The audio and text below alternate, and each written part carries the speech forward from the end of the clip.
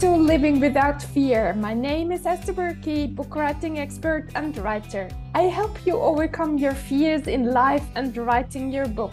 I offer an online course called Believe You Can Write, and I support you with one-on-one coaching. Get in touch with me if you need help. And please share this podcast with a friend who you know needs to hear this episode. And I'd be so grateful if you give this podcast a 5-star review so that many more people will find this episode on fear.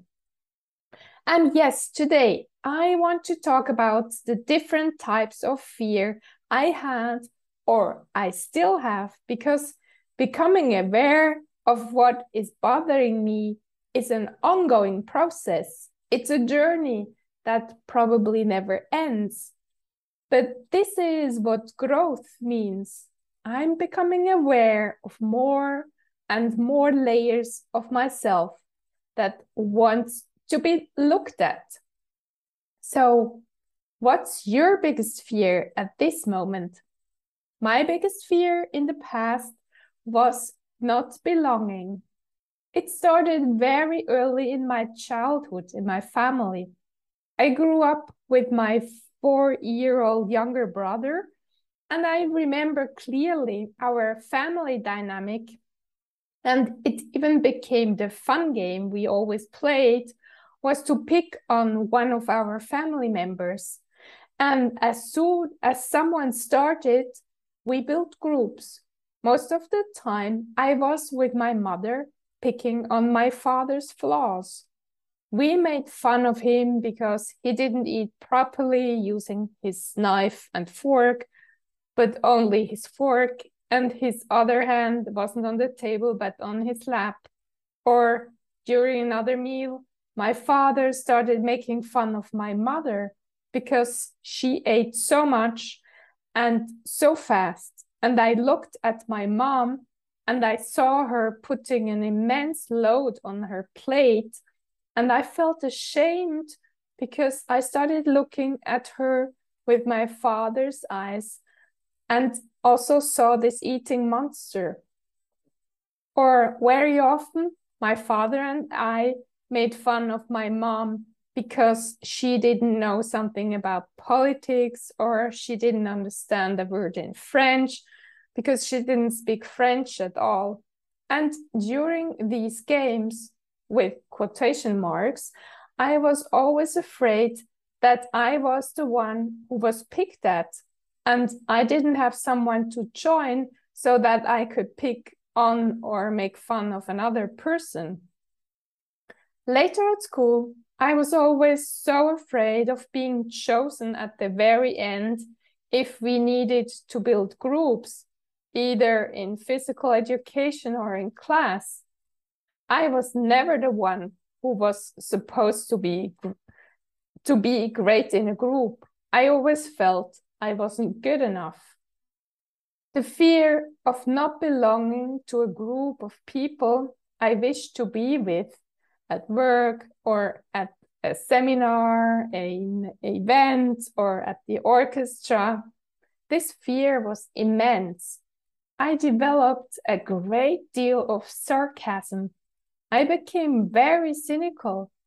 That was my protection, not to be picked on or made fun of. The sad thing was that I treated myself the same way I treated others. I was terribly negative with myself, and so I was with others. If I didn't say it out loud, I always had it in my mind. My second biggest fear was, and still comes up today, not being good enough. When I was a journalist, I was never content with the articles I wrote. They were never good enough. My colleagues were so much better than me, I thought. Or another example, I didn't feel good enough to start this podcast.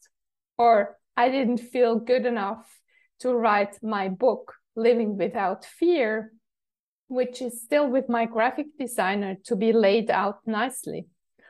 or now even thinking of doing some readings in the future, the thought comes up, who am I to present my books or my book to others?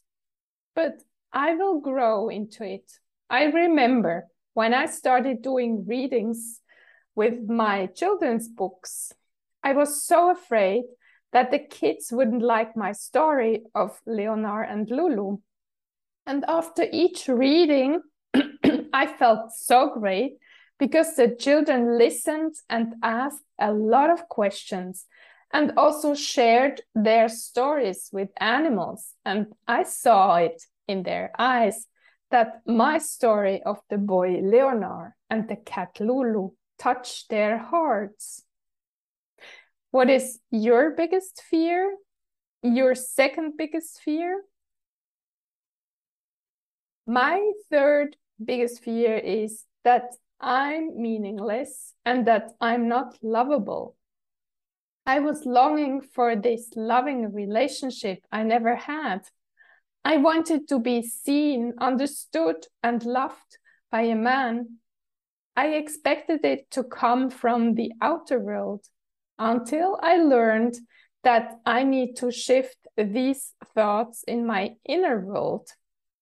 It started to change a lot when I could look into the mirror and see myself with loving eyes, when I became more and more compassionate with myself, when I recognized how much I suffered already and that I needed to be the loving mother for my inner child, the mother I never had, the mother I wished to have, and a mother I envied others for because they had this positive mother. It shifted so much, and it still does, because I don't look at the things that are missing, but I try to find out how I can be even more this kind and loving mother to myself. And when I hear, as I did yesterday, women at my age say that they don't love themselves, how they look, it makes me so sad. And I started thinking how I could easily and in no time teach them to love them. But I realized it's a journey that takes time. It's not a thing I can start today and I'm done in a few weeks. It's an ongoing process. But once you decide to go on this journey and you even stick to it, when you don't see any results yet, then it's going to work in your future. In a year or two, you'll see the progress you made. And the most important thing is you can meet a lot of great teachers which can help you. But the inner work you need to do, it's your daily choice. And as I already said, even if you don't see any progress yet, don't stop the work. That will be the biggest mistake you can do. So I encourage you to have a look at your fears, to become more and more aware of how you function, what you say to yourself, and what you think of yourself, and to start being this loving mother to yourself. Thank you so much, dear listener, for still being here with me. And please acknowledge yourself for taking this time to learn how to live a life with fewer worries, fears, and hurt feelings. And thank you so much for sharing this podcast with someone who needs to hear this episode. Have an amazing day and talk to you next week.